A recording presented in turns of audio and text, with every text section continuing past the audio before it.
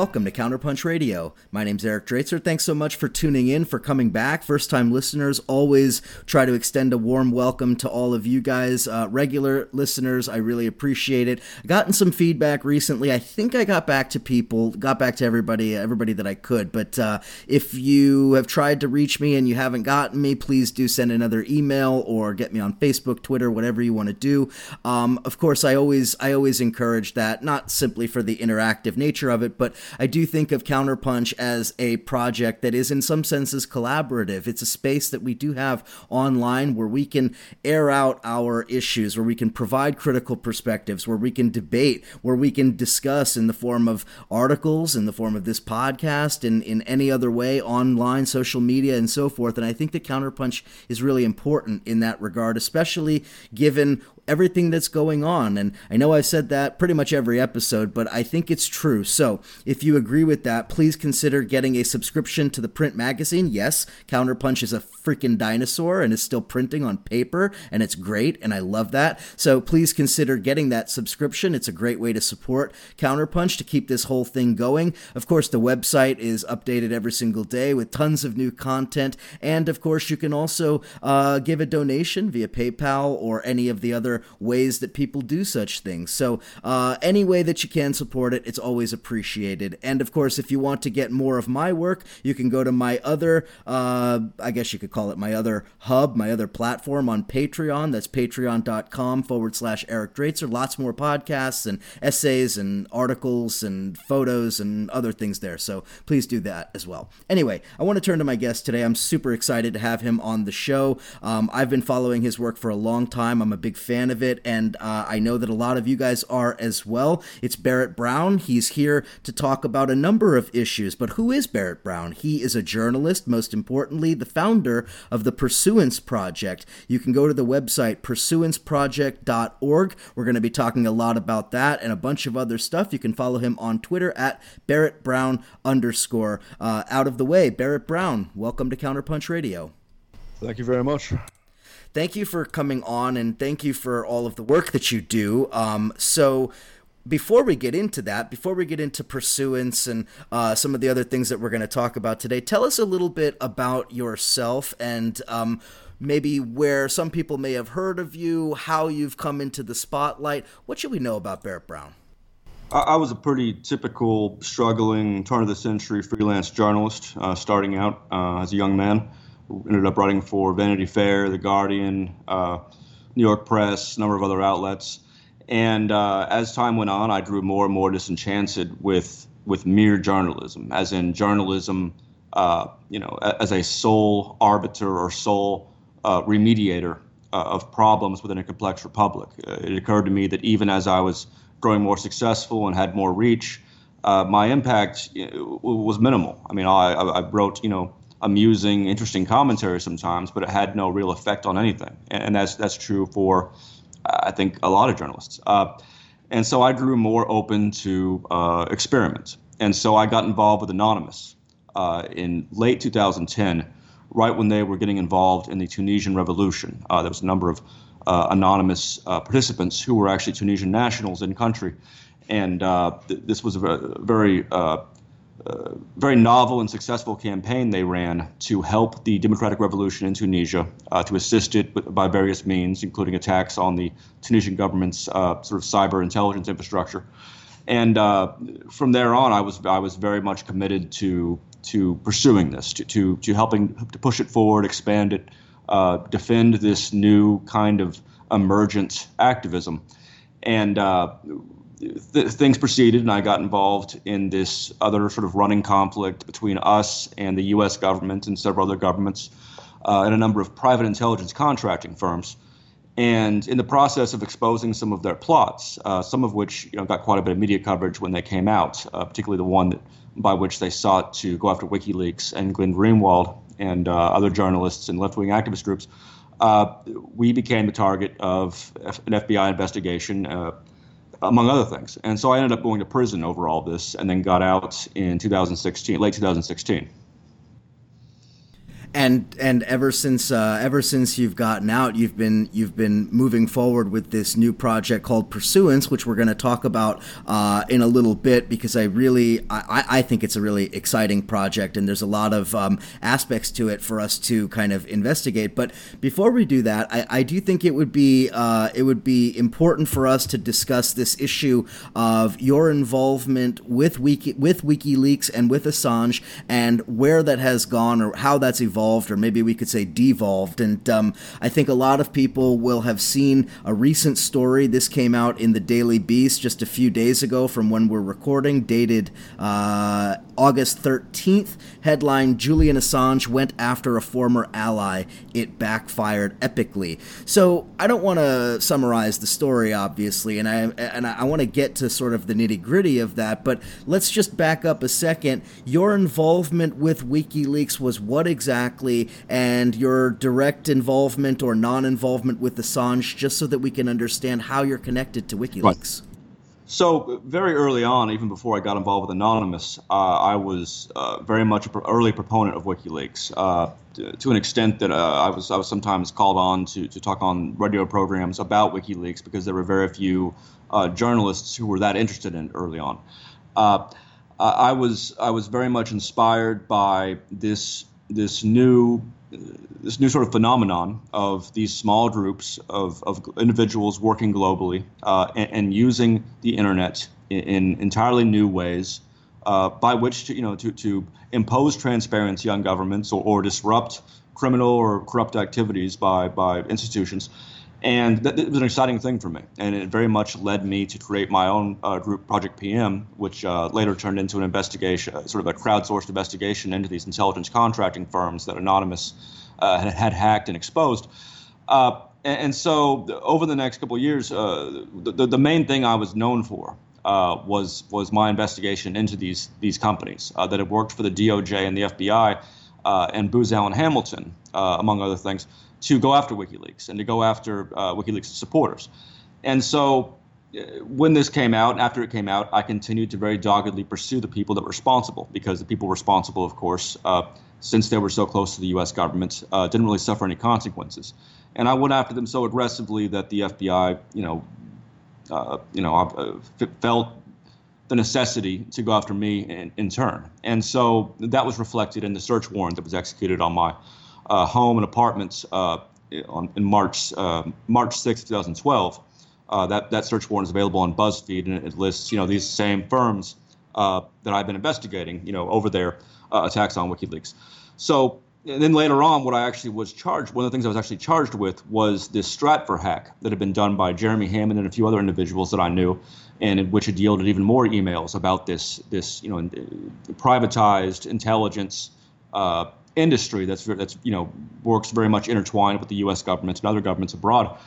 And that was a leak that ultimately went to WikiLeaks, and that was in part because several of us were arguing after the hack had occurred that those emails should go to WikiLeaks, since they would be in a better position to ensure that they had an impact. And so when I went to prison, the WikiLeaks factor was widely reported as being an aspect of this. Now, I'd never had any direct contact with Assange myself. People I worked with had. I was never a WikiLeaks volunteer as such. I had been invited to go through the Stratfor documents on their server at some point right before I went to prison, but never actually did that. So I was never a WikiLeaks person as such. We had our own thing going on, but it was oftentimes in defense of WikiLeaks. So that being the case, I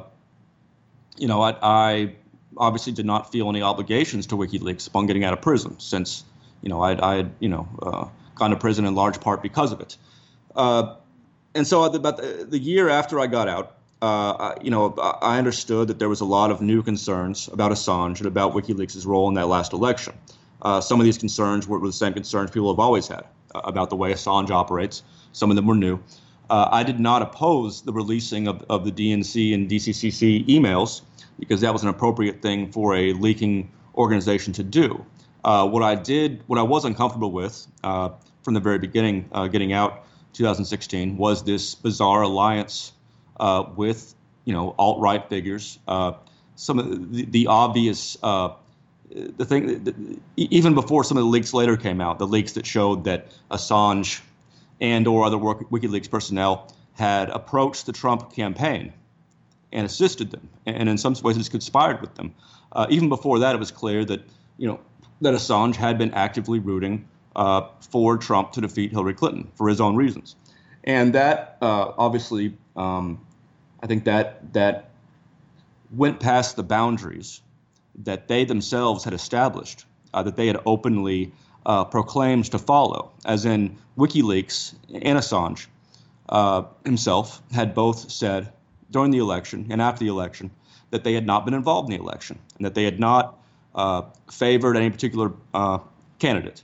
And then, of course, it came out later on that, in fact, they had, that Assange, in his own words, had wanted Trump to win for particular reasons, that WikiLeaks had gotten in touch with the campaign and so on and so forth. So when that stuff came out, I was extraordinarily upset. And there was a couple of occasions in which Assange reached out to me through intermediaries to arrange a conversation so that he could, supposedly explain himself to me, and he never did so. I think the intent there was just to kind of perhaps get me back in the fold, or something.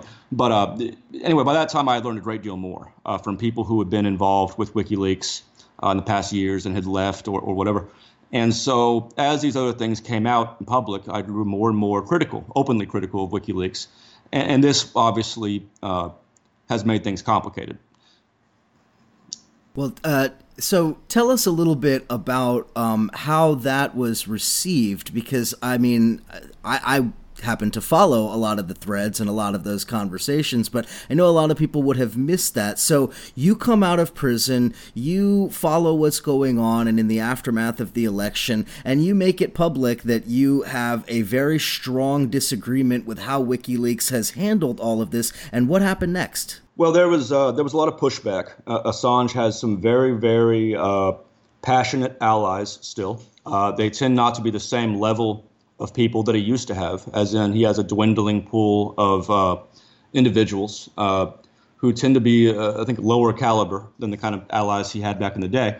And so there was a great deal of criticism directed at me from these remaining allies, including Kim.com, Susie Dawson, who was the head of the New Zealand Internet Party and kind of a strange figure in her own right, and et cetera, et cetera. Now, this had been a factional conflict that had already been ongoing by the time I got out of prison. Obviously, this was not the first fight between Assange and one of his former supporters. That had been going on over and over again. People like Birgitte Jonsdottir, the Icelandic member of parliament and a Pirate Party stalwart, who had been involved in WikiLeaks early on and is depicted, I think, in the movie Fifth Estate, which I've never seen. I don't think anyone else has seen it either. She had joined our board of directors for pursuance, which we'll get into later. So there was already a tendency for people who were still wanted to be involved in some of these novel forms of net-centered activism to come on to my side gradually. And obviously that upset Assange quite a bit. Assange is easily upsettable for one thing, and that's the kind of thing that will upset him quite a bit. So. More recent. So what happened? My other connection with WikiLeaks that had been established after I was sentenced was that the Courage Foundation, an organization to assist whistleblowers, had been founded by Assange himself and his former close partner Sarah Harrison. So this organization raised money for whistleblowers and leakers and so forth. Did advocacy for them on different levels, et cetera. And after my sentencing, the Free Barrett Brown organization that had raised all the money for my defense, my legal defense, from that point, from early on until then, agreed to come under the Courage Foundation and let them run that legal fund. And I didn't receive very much money after that. I received about $3,600 in total. And I just recently learned that actually, in fact, $14,000 had been raised for me, had been donated for my benefit. Which is fine because I had voluntarily I told them that they could that my donations could go into the common pool for all beneficiaries. I had no problem with that. I understood that there was other beneficiaries, either who are still in prison or still fighting, very, very strident U.S. efforts to extradite them, as in the case of Laurie Love, who's one of the beneficiaries there. And so that's all well and good. But when I started criticizing WikiLeaks, that Courage Foundation thing was used as a cudgel against me, as in you had people who should know better, including Assange himself, out there on the internet castigating me for having turned against these people who had let me have $3,500 of my own money. So that was upsetting for me. And, obviously it served as grist for the WikiLeaks defenders. It helped them to cast me as some amoral character who had no right to be criticizing Assange, because after all, I'd done 4 years in prison, for his movement. So it's some bizarre logic at work there. But more recently, what happened recently was Assange himself, and there's some details here that I can't yet go into because I don't have, I'm working on information provided from people closer to the situation than I am, who just don't want to get into this conflict yet. Assange had expressed increasing upset over my own increasing prominence, and had basically said that Barrett Brown is trying to take over this movement, and that happened a while ago. And then more recently, the three members of the board of directors of Courage, the board of the trustees, had ordered Naomi Colvin, the director of Courage Foundation, who's an Oxford grad and does a great job and has been involved in lots of very successful activism. They ordered her to cut me off as a beneficiary. Now, that would have no practical effect on me, since I don't get any money from them, and in fact, quite the contrary. But she resigned as a matter of principle. And of course, she was already kind of unhappy with the situation she'd been put in as someone who was expected to defend Assange as a matter of course, and who could not intellectually or morally bring herself to do so. Obviously, like me, she agrees that Assange should not be extradited, that the campaign against him started well before anything he did anything controversial. It started because, not because of his vices, but for his virtues. And so, nonetheless, that's not enough for them. They demand, pretty complete obedience to whatever the Assange line is. And so she resigned, and she made that public, and that article came out. And since then, there's been quite a bit of renewed conflict among these two factions of this movement. I refer to them as the obscurantist realpolitik faction, represented by Assange, and the sort of moral candid faction, represented by us. Obviously, Assange has a certain way of doing things. He has a certain range of is a certain tool set that he uses over and over again, and these tend to involve disinformation. They tend to involve just other things that come right out of the CIA playbook, frankly, and that's why he had already lost so many valuable people up to that point. So that's basically where we are now, and so there's this larger conflict that I think needs to come to a head. I think it needs to be accelerated so it can be resolved, so we can get past it and just determine which faction is which, and are we really the same faction if we disagree on very fundamental things like transparency and whether or not it's okay to associate with, say, the alt-right.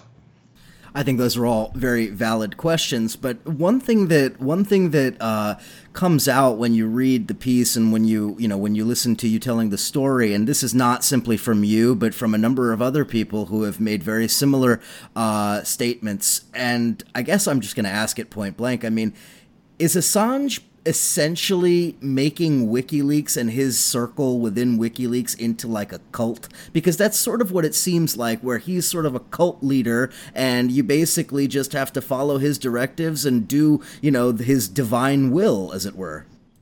That's the word that comes up again and again with his detractors, some of whom have, like Birgitte Jonsdottir, have been close to him in the past and know exactly how he's like, how he functions in private, how his private utterances differ from his public utterances. Of course, we know anyone can now go and look at the 11,000 leaked chat messages between him and 9 or 10 of his online followers that came out a while back, and see for themselves how he operates, even in an unsecure medium. He is again, he engages in realpolitik. Essentially, he is the Henry Kissinger of the transparency movement, and so. That being the case, he is also, almost a Stalin type of figure, and that's obviously a very serious term to use, but it's one that becomes increasingly unavoidable as you see how they operate, and as you see the kind of people who are still willing to go to bat for him on every single issue. I mean, I don't think I've ever seen a faction that is so just immune to facts, to known demonstrable facts, including the man's own utterances, as this one. It's remarkable how bad it's gotten. And, it's a shame, obviously. The whole thing is a shame because, he was in a situation at some point years ago where he did have a great deal of what you might call potential energy, like a rock on top of a cliff. There was a great deal of stuff he could have done with the moral authority he had gained by virtue of the persecution against him and by virtue of the very successful, very important things that he helps to do. And so that's always going to be the case. It's always going to be the case that the things that WikiLeaks did in the early years were very important. It's always going to be the case that their leaks, as his defenders point out, are accurate. No one is, I don't think, questioning the accuracy of the things they put out. The problem is that WikiLeaks doesn't just put out documents. It also engages in a great deal of behind-the-scenes politicking and sometimes open politicking in the public sphere. And much of that has been deleterious, demonstrably false. This thing with Seth Rich, which Assange himself perpetuated on Dutch television, in which Kim Dotcom, his close associate, has made some claims about that I know for a fact are not true. That's just something that people can't stomach. And, there's a point at which it becomes clear again that, despite these people who want us to stop fighting, saying that we're all on the same side, well, we're really not. If you think that journalism and transparency and all that is a cudgel to be used against a certain institution and not against other institutions, which themselves must always be blameless, then no, you're not a journalist. You're not on my side. And that's obviously an increasingly common sentiment among people who, many people who used to give WikiLeaks the benefit of the doubt.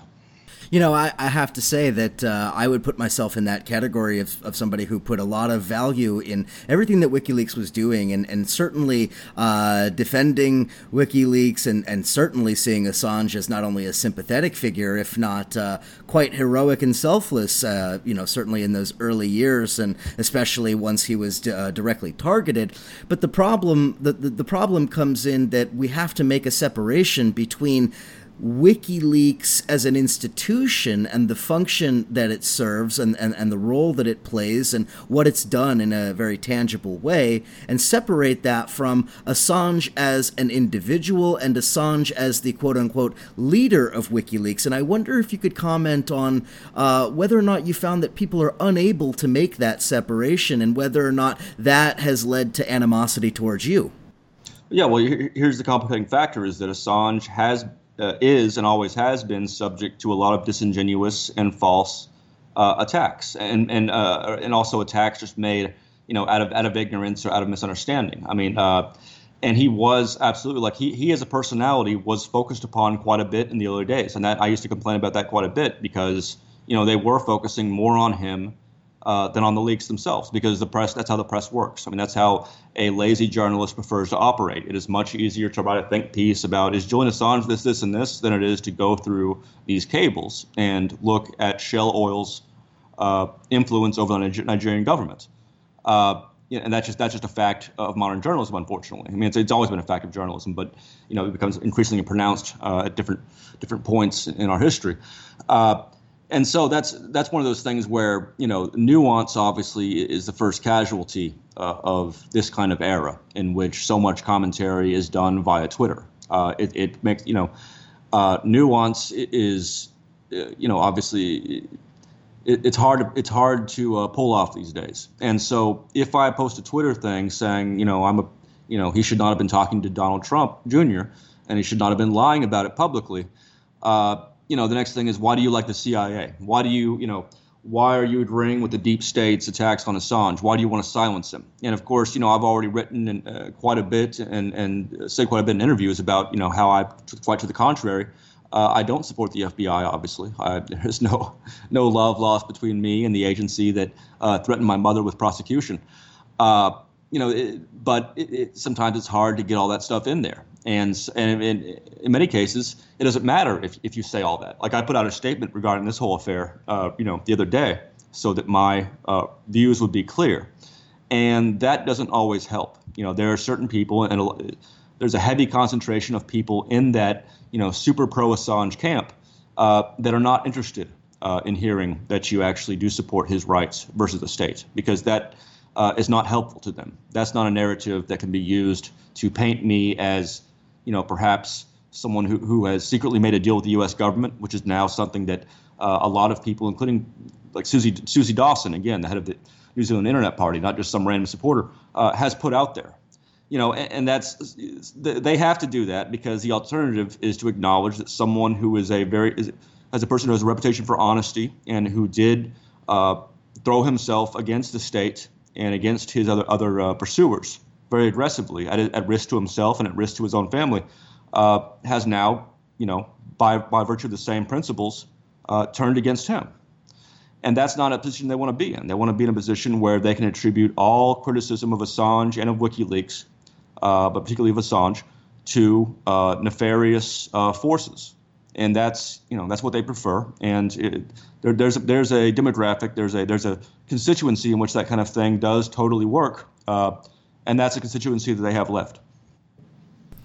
Indeed, and the other aspect of this that I just wanted to touch on and get your comment on is the very strange, almost, well, I can't say it's inexplicable because I could think of a number of explanations, but certainly very strange interactions and tenuous connections between WikiLeaks / Assange and the alt-right or the far right. I mean, we've heard in the press, everything from the back channel with Roger Stone to potentially, to Alex Jones and who knows what else. In other words, there is a way of looking at WikiLeaks in 2016 and since as essentially part of that world, and that's one of the real tragedies of all of this, is that there for a long time WikiLeaks was really seen as kind of objective and apart and its own thing, and now it does seem to be almost an entity of Trumpism. Well, Glenn Greenwald, who is still tends to be a vocal supporter of WikiLeaks and a partial supporter of Assange in some ways, he also makes a lot of great points, even though I oppose him on the Russia Trump issue. He does make a lot of good points regarding that and regarding the press's overreaching, its failures, the forces that, are the neocon forces that are obviously now in league with the resistance, et cetera. All of those things definitely need to be analyzed and discussed and looked at honestly. And in the same regard, Assange wrote a great deal of material back in the day, explaining exactly what his views were, and WikiLeaks was never really intended, even though they did sometimes paint themselves as an objective, force for just transparency against everything equally. They were always from the beginning somewhat intent on exposing what they consider to be the most dangerous powers, and they consider the U.S. government to be the most dangerous force. That's something he says over and over again, and it's something he did make clear. So they do have that defense, basically saying that, hey, this was out there years ago. We didn't just suddenly change. This has been the deal the whole time. Having said that, he's also lied considerably. He's used that whole objectivity thing.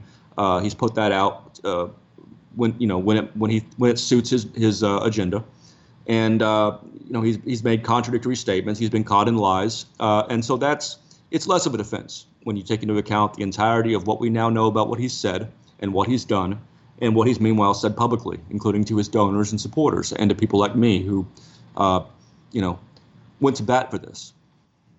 Yeah, and that's the thing. When we talk about what we like about WikiLeaks, it was exposing the U.S. government, exposing, like you said, Shell in Nigeria, or exposing the diplomatic cables and all of the various destabilization efforts in Africa and in Latin America, and all of this information that we're still relying on today to tell stories about what's going on in the world. That's what we liked about WikiLeaks. The problem, of course, is everything that you just mentioned, and as it has evolved or devolved, I'm afraid that WikiLeaks has certainly eroded a lot of its credibility and a lot of its cachet, and that obviously hurts the movement in more ways than Assange as an individual ever could. Right, and there's another argument that I tend to make, which is that if you're going to portray yourself as a revolutionary or a radical, an active radical, engaged in active campaigns against powerful institutions, great. But you must also accept the responsibilities of a revolutionary.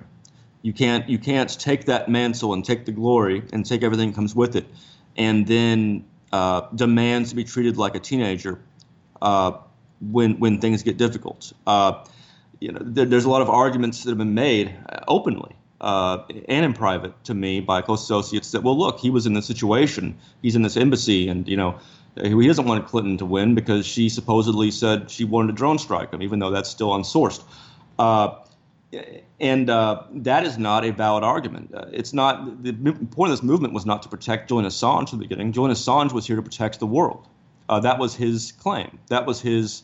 That was why he got all these donations and support, et cetera, because he was going to be the revolutionary that came out of the last 30, 40 years of inaction and going along to get along, not fighting City Hall, the kind of sort of the Western decadence that's been occurring for so long. And he did, and instead he's proven to be soft. And that's that is indefensible to me, to be soft. Your job, if you go in for this kind of thing, if you become a revolutionary and take these responsibilities and take everything that goes with it, you also have to follow certain basic, broad rules. And trying to engineer an election in another country, in part because it benefits you personally, that is not appropriate to that pursuit. I think that's very well said. All right, let's take a break. When we come back from the break, I want to talk a little bit about this project that you have going, because I think it's really exciting and something that everybody does need to know about, especially as we're kind of getting in on the ground level, as it were. So a lot more to discuss with Barrett Brown here on Counterpunch Radio. Thanks so much for listening. Enjoy the music. We'll be right back.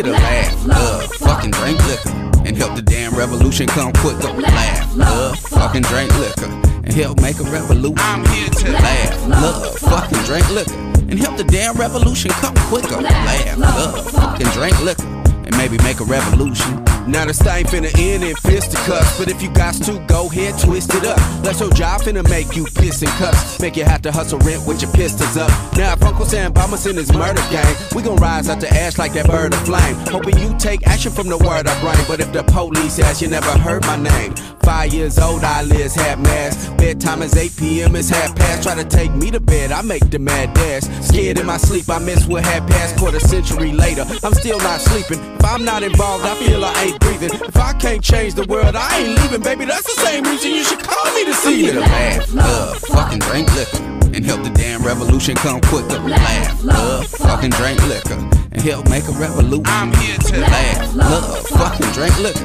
and help the damn revolution come quicker. Laugh, love, fucking drink liquor, and maybe make a revolution. I'm finna take shots and make a mark, not just take shots and make us mark. That's how they make us marks. We got dry to see the whole system break apart. We finna drive to the lake and park. Before we start, here's a club smelling like sweat, rum and perfume. She letting out whoops cause they playing her tune. If we could, we would stay here till it turn noon. Tell the sky we exist and resume.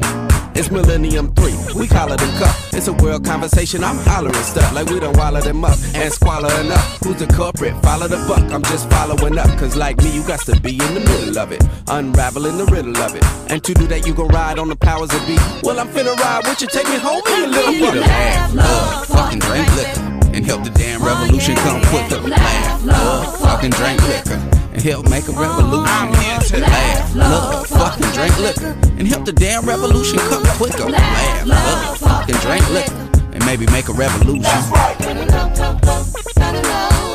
I'm not just Jared Jones. We up against the wall. We can't just talk about it. And we're we're back here on Counterpunch Radio, chatting with Barrett Brown. Again, Barrett's work is I couldn't possibly recommend it more highly. You got to go to pursuanceproject.org, find out about the Pursuance Project, or rather find out more about the Pursuance Project there. But that's what I want to discuss with you right now. I mean, we definitely had our fill of the WikiLeaks and Assange question, but in many ways, Barrett, that's kind of the past, I think, and your new project, Pursuance, is at least in some sense a vision of the future of what the movement could become. So let's talk about what Pursuance is, because it's a little complicated, and I think that people need to be able to visualize it in their mind to understand just how important this is. So tell us about Pursuance. How does it work? What is it? And what gave you this idea? So the crucial background is that we've seen a lot of successful things done using sort of these novel kinds of internet facilitated emergent activism. In the last decade and a half. Anonymous is the most obvious example. The Tunisian Revolution, some of these other assistance programs for Bahrain, this massive, very successful investigation, and in some cases thwarting of actual plots by the U.S. government and other institutions were very successful. And so from that and many other things, we can see that this can work, that it can work to bring together large numbers of people from around the world into a single online space and have them organize amongst themselves new ways of fighting back against these things and new ways of building structures to oppose the old institutions that we've inherited, from a broken and haphazard history. So we now know a great deal about the specifics of how that can work, what works best, what can go wrong, what the obstacles are, what the dangers are from existing institutions, how the government comes after these things, how private companies react to them, how friction develops among participants. And so now we're finally in a position where we can take that body of knowledge and sort of systematize it and build something that would serve as a next step. Anonymous, is a jellyfish. It is an amorphous thing. There's no charter. There's no constitution. That was in some ways to its advantage, but it also meant that there was nothing keeping it together. There was nothing preventing it from either deteriorating or turning into something else. And in fact, it did both. Anonymous is now mostly its infrastructure is largely Facebook pages with young and oftentimes very erratic and strange individuals with Guy Fawkes masks on their profiles. It's almost nothing, and to the extent it exists, a lot of it has been taken over by alt-right type of people, and that's very, very contrary to its original constituency, its original demographics. So the question is, how can we combine this? How can we take the same agility and this same really remarkable tendency to bring people together and set them to work, and allow them to do these things with that same agility, but also to develop protocols, to develop processes whereby systems of agreements are made, a series of agreements between participants, so that these things can be sustainable, so that they can grow over time without being over-encumbered and without letting in people who are working contrary to these open society goals that Anonymous originally stood for.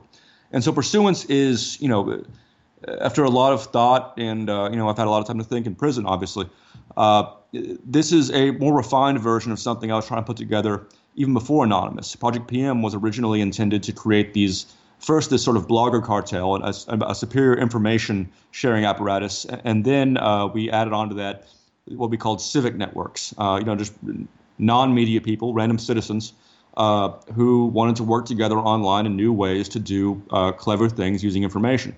And so this is an old model that I had. There's an old YouTube video of me when I was much younger and more innocent with a little dry erase board showing how this would work. So now we have this more refined version that's better informed by facts on the ground, better informed, with this knowledge we now have of how these things actually work in practice. It is a framework for online collaboration. It's a visualized system in which you can sort of visualize it as an ecosystem. Visualize it as an ocean with little particles, molecules, little elements. These are all the individual participants.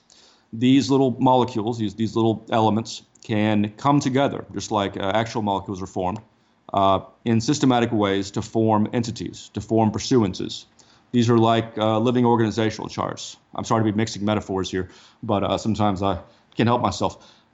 It's an ecosystem that can produce an infinite variety of ways by which people can join together in working relationships to do these things better, to do better the things that we already know will work, and to experiment with new methods, and to very easily and quickly perpetuate these new methods to ensure that everyone has access to the latest and best thinking on how you reform your city, how you get information out, how you engage in crowdsourced research, how you take control of the media flow, how you organize marches and demonstrations, and in some cases, revolutions. And so it's a framework whereby participants who agree with this open society philosophy and who originally, with the original population of these users being chosen by us, come into this system. They start building. All of them are equal. They can all build.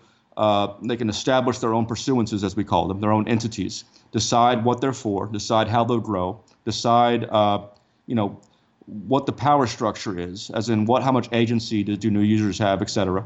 And at the same time, anyone who disagrees with the way a pursuance is run, and there's, of course, again, infinite ways for a structure, just like any structure, to exist, any infinite combinations of, different degrees of agency, different connections.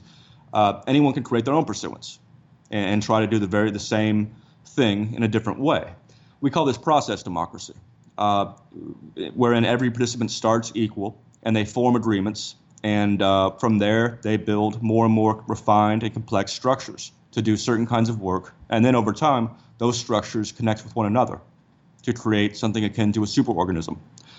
This is all better understood when you look at an illustration of it, when you see some visual aids, because again, this is a visualized system by design. And it's good for all sorts of things. NGOs, nonprofits, existing institutions that want to better make use of their constituents, that want to better make use of their volunteers or would-be volunteers, can use this to very easily harness these people into self-organizing networks to do certain kinds of work. There's a book by the founder of the Pirate Party that I haven't read it, but I've seen some selections from it.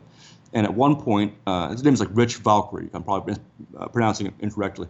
But he's talking to a guy who runs an organization. And he tells him, your problem is not the people that work for you. Your problem is the people that want to work for you for free, but you don't let them. And so this is in part an attempt to solve that problem, to allow organizations that already exist, including city councilmen, for instance, some of whom are going to be using this, NGOs, advocacy groups, everything that's already in play in favor of the open society, to come together to vastly expand upon what they're doing without any expenditure of money or time, and with very little risk, and to better build connections among one another, while also allowing individuals who don't want to be part of a group, don't want to be part of an organization or a structure, to find one another and agree, gradually to their own makeshift sort of procedural structures for change. And all of this happens in the same place. It all happens in the same environment. And so it's going to be much easier for, say, a group that wants to take used bikes and refurbish them and send them to Africa, to find other people who have the means and the intents to do that same thing, and to more easily establish the structures necessary to do that. So this is necessarily, because it's a universal system, while at the same time we also have several key focused uses of it that we're trying to push, like crowdsourced research, online emergent activism, as well as existing NGOs. It's hard to convey everything that it is. That's why we have a website. There's been some articles in the Observer, New York, for instance, about what we're doing that might help different potential users get a sense of what they might use it for. Absolutely. And again, I urge people to check the website, pursuanceproject.org. A lot more information there. But Barrett, help us to understand a little bit further, because you're right. It's abstract, and it does require a little bit of visualization, which I think is certainly very good on the website. But in this medium here, you and I talking to each other, people listening to just our voices, maybe it might be helpful to walk through maybe what a real-world example would look like from a journalism and research perspective. So I have a story, but I only feel like maybe I have a piece of that story, and I want to kind of pursue this further and need help from other people. What do I do, and where does Pursuance come in for me? So first, you get an invitation to Pursuance, which is, there's a number of ways to do that, but we'll skip that for now. I'd like to emphasize that this is not a content-neutral platform. We're setting this up such that this is going to be, even as it expands, even as the expansion leaves our control. Participants are the ones that bring in new users. Like participants, each new wave of participants has the ability to bring on other participants, a limited number per month. And so we've put in place a way for it to expand rapidly without that same degree of risk of it being used for purposes contrary to the open society agenda. But so as a journalist, that you come in, you find, you either find a couple of people, or you already have some in mind that you bring in that you're going to have help you with this. They'll be sort of attached to you in your pursuance. They will be, in a way, under you, is one way of doing it. Their task is to bring on others who are interested in helping you as a journalist pursue stories, or who are interested in sending you tips on stories that you may have missed. We know that people do this because it happens all the time on Twitter. We know every journalist gets tips, but the way that they get them via email or by sort of just unregulated sort of Twitter comments, the important stories tend to get lost in the fog of nonsense. And so this apparatus helps them to get around that by allowing these people you bring on to establish these procedural networks in which any number of people can come on to this large extended network under this journalist. But that doesn't necessarily matter, because even to the extent that you've got 500 people now who have at some point attached this pursuance, even to that extent, there's a human filter operation going on here where 90% of those people could be absolutely insane. And a portion of those could be FBI agents. But it doesn't matter, because so long as your two people that you brought on to begin with are reliable, you're only going to get the very best of that. It's being filtered through like a sand, whatever that thing is that sand goes through. I'm sure there's a term for that. An hourglass? No, it's when you're mining for gold, when you're panning for gold. Oh, yeah. I don't know. You understand the concept. Yeah. So sure. The human filter system comes into place, and so rather than having to go through your 40 emails you got today on your Proton Mail account, much of which are nonsense, and figure out for yourself, in your own time, which of these are worth pursuing, because oftentimes it's not clear. Oftentimes, when Glenn Greenwald was approached by Edward Snowden, the reason he didn't set up the encryption apparatus at Snowden's request wasn't because he was lazy. It was because he didn't think it was going to be worth it, because the vast majority of inquiries a journalist receives are not worth it. And so under this system, had Greenwald been using this pursuance network of this sort, there would be people whose role is to sift through these things and push them forward towards Glenn Greenwald as people confirm that there's something of interest here.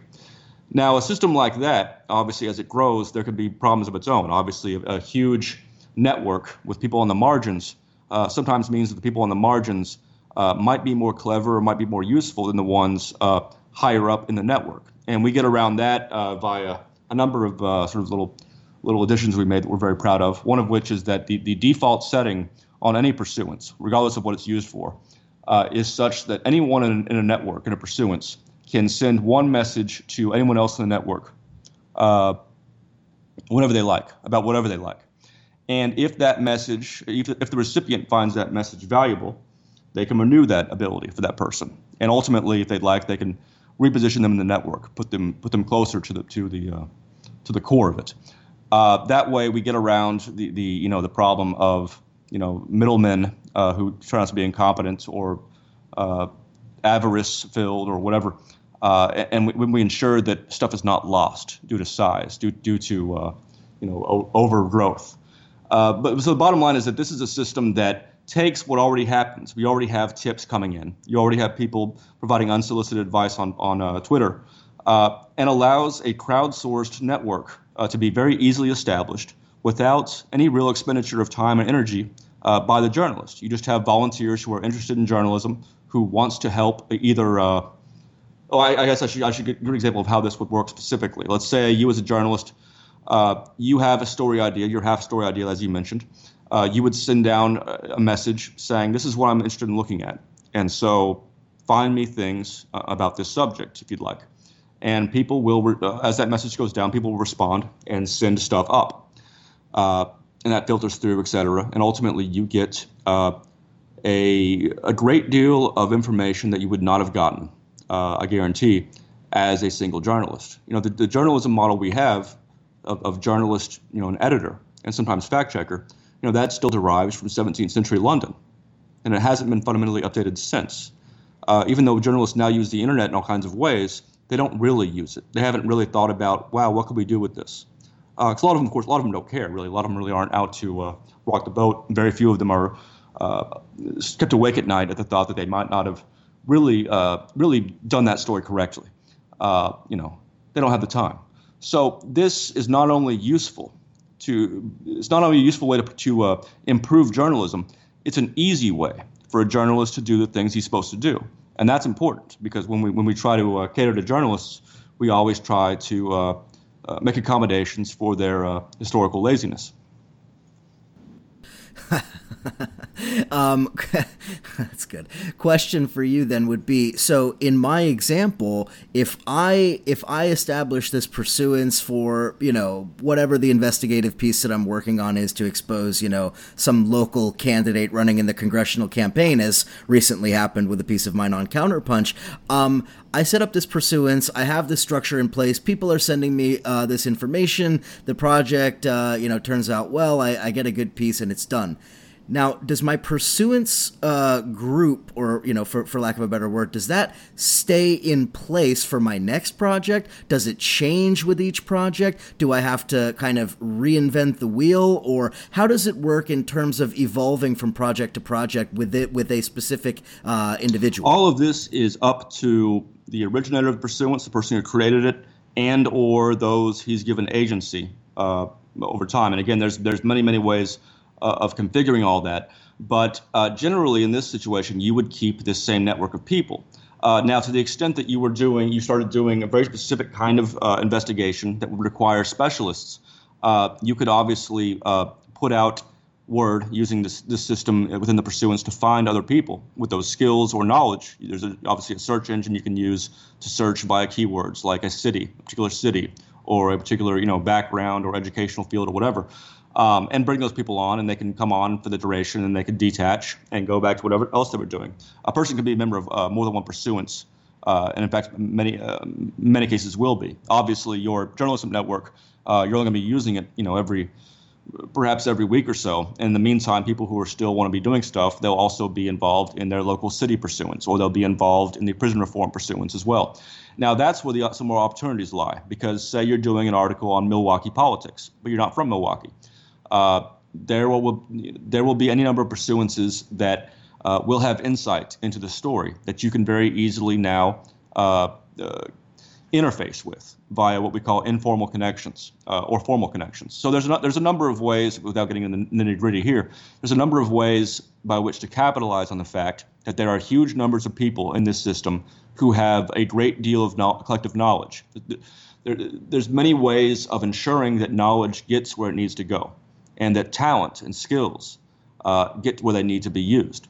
There will be pursuances that we refer to as crews that operate very much like a lot of people in anonymous or in just very amorphous groups like Occupy operated.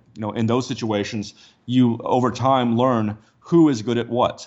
and there'll be like an anonymous in the chat servers. There were channels where people who were designers hung out, and when you wanted some image, some propaganda, some pictures to go up on Twitter and proliferate in support of a campaign, you went to them and said, "Hey, blah blah, we need this." So Pursuance will allow that same growing understanding of where the skills are and where real ability is to be again further systematized, to be made more efficient, while still maintaining the agility that makes those movements so important. And so that's the theme across the board here. It's the problem we're trying to solve is how do we know that there are millions and millions around the globe who agree with us on these basic issues and probably on more. How do we solve this problem of getting them into a cohesive body where they're still independent, where they're still, they're agreeing step by step to what they're going to do and who they're going to work with, and have the ability to, not work with those that they don't want to. How do we solve that problem? Because whoever solves that problem first, whoever truly approaches the science of arranging or allowing to be arranged large numbers of people into networks that go beyond the basic institutions that we've just kind of gotten through inertia. Whoever solves that problem, whatever faction solves that problem, whatever ideology solves that problem first, will be the one that wins in this 21st century. Very, very interesting to put it in such stark terms, but I don't know that I can disagree with you. Now, one of the things that strikes me about Pursuance is that it's almost like an anti-social media, and what I mean by that is that for all of the, interconnectedness, quote unquote, that social media fosters, the sort of, the shrinking of the globe with Facebook and Twitter and all of that, the interconnectedness, etc., it feels that we are all the more atomized, that we are increasingly in our own little silos, no matter how interconnected we become, no matter how easy it is to communicate with people on the other side of the planet. We're not actually collaborating, we're not actually engaging in any kind of collective efforts to a large extent, but we're really just millions of individuals kind of floating around giving our ideas and opinions, and it kind of just goes off into the ether. And in that regard, it seems like Pursuance is trying to be exactly the inverse of that. Yes, I mean, so whether it be Facebook or Twitter or the anonymous IRC channels where you have 100 people in a chat room all day, it is a chat room. The IRC networks, the IRC protocols were not designed for activism, and neither was any of this stuff. It's all designed for spending time on whatever, and that's generally takes the form of wasting time.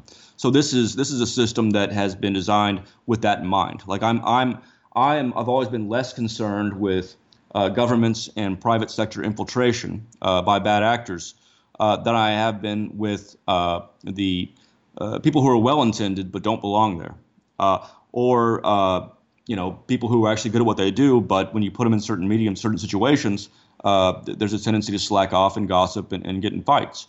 So this is designed to allow people to come together, but not too closely. It's designed in a way such that this is not something that lends itself to time wasting. It's something that via a number of mechanisms that we probably don't need to go into here, perpetuates and encourages activity. It rewards activity. It does not reward popularity or being a great raconteur. It rewards.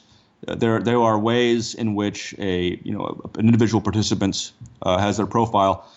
There are ways in which people who are interviewing potential participants in their pursuance, if that's how they have it set up. A pursuance can have, it can be set that such that anyone can join if they'd like. I don't recommend it, but we do. That is something, that is a possibility. But when you are about to work with someone, or considering working with someone, or considering joining a pursuance, you can see, in most cases, unless it's set for very private, high-end, secure work, you can see what stuff they've done in the past, and you can see what ratings, what comments they've gotten from people that are verified to have worked with them. At the same time, and that's something we've had to think long and hard about, like a lot of this, because we're always trying to find the right balance of transparency between individuals and security. And that's why so much of this is up to the user. That's why, like, when you set up a pursuance, you can decide, most of these pursuances are going to be doing pretty mundane, not that really dramatic, exciting stuff. They'll be doing, the hard work of fighting for open societies. And those pursuances are going to be these visible structures that you can see, and you can see how it's connected and what kind of work is being done and how. And that makes it easier for, say, an NGO that may be situated a block away, on a San Francisco city block with another NGO, but doesn't really have a great way to interface with that NGO and see exactly where the potential areas of, congruent alliance might be. It's gonna facilitate the discovering of that information, the discovering of, here's their logistics program they have to move bikes to Africa, and here's what we have. So now here's an obvious area of congruence that we should approach them about. It's going to help solve that problem. It's also going to,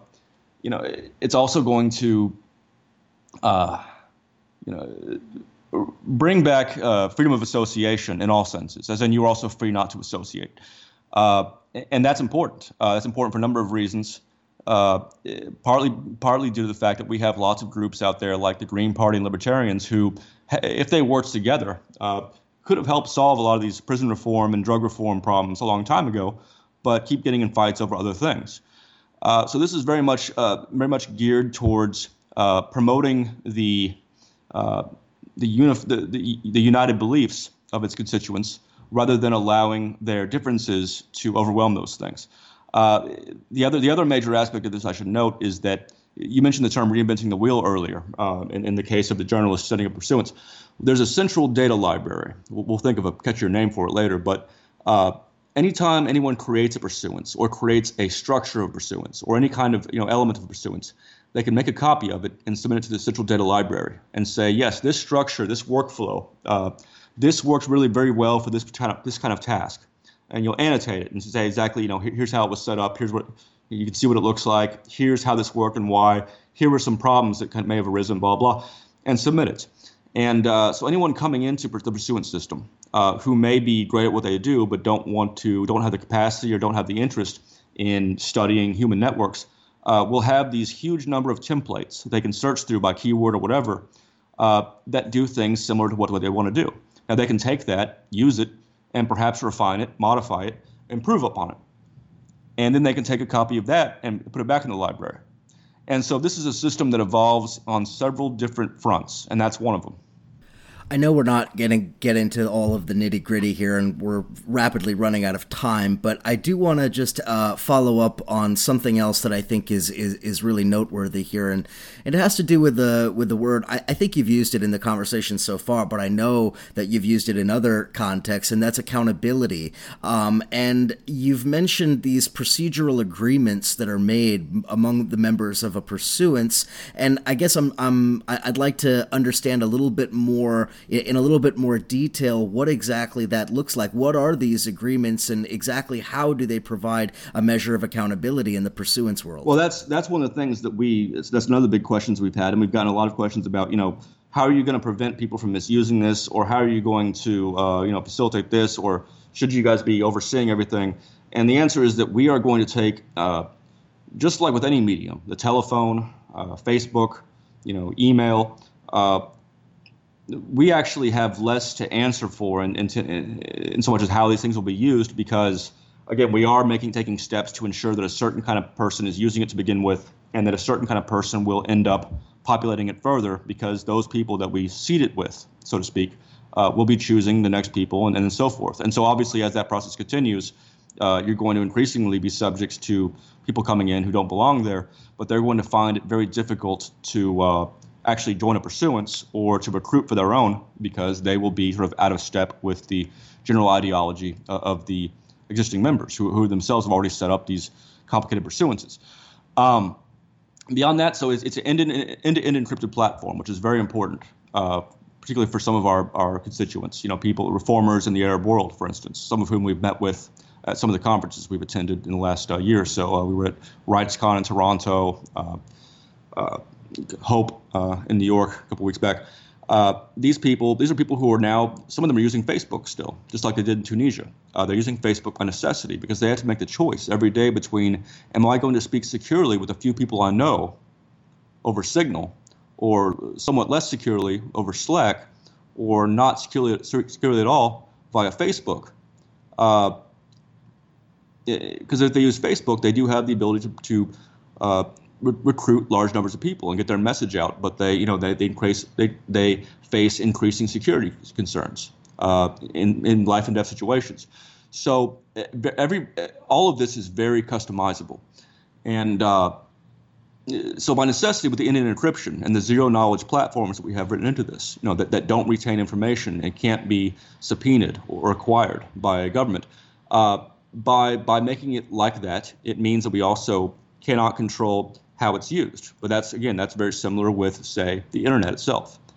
But again, since we have made it non-content neutral, and since we are seeding this world essentially, like an early god who then steps back, we're pointing in a certain direction, a direction that we can expect. We can generally guarantee that the great majority of what happens with this will be things that should happen. And so you always encounter risks. You always encounter these questions that Facebook and Twitter are now answering about. What is their responsibility in creating a platform and letting people use it? We avoid those by reminding everyone that we are here to create an open source platform, for a constituency, and that we do not feel ourselves to be, we are not capable of overseeing it in some omniscient way. And if we did that, we would be in danger of becoming, down the line, something akin to the same things we're fighting. Yeah, absolutely. And I think the takeaway from all of this is that Barrett Brown considers himself a god. Absolutely. But a god sets things in motion, and then becomes absent, like an absent father. So like actual God. Yeah, like a deadbeat dad. Okay. Well, we're pretty much out of time, but I want to just give you a chance. Tell people, where do they go to find more information? I mean, obviously, I've given out the website. Is there any other materials, resources, or information that you think people need to know about Pursuance, about your work, anything else that you want to leave the listeners with? Yeah, you can follow me on Twitter at @BarrettBrown_, and I tend to link to a lot of the articles and the video presentations and the talks and speeches we've given about Pursuance and various aspects of it. There's going to be a lot more of that coming soon because this is something that's so hard to explain that we have to give it a number of tries, and we're still refining that. You can Google Pursuance, or and with different keyword combinations to find out about how Pursuance can be used for journalists, how it can be used for NGOs. There's a lot of written materials out there. There's some articles by other parties with their take on how it should be used and how it will evolve. There's a lot of video presentations that we've given at conferences on YouTube. And that's basically the best way to approach it. The pursuanceproject.org website has a lot of links to these same articles and things, so that's a good place to start. Excellent. Barrett, thank you so much for all the work that you're doing for Pursuance and for all of the work that you've done, and of course for the tremendous sacrifice that you made, which I think really does need to be, people do need to be reminded of that. I mean, you made about the biggest sacrifice that a person could make for the cause that you're dedicated to, and I think that is noteworthy, and I think that that's something to to champion. So thank you for all that work. Thank you for Pursuance, and thanks for coming on the show. Listeners, thank you as always for the continued support, and I'll speak to you again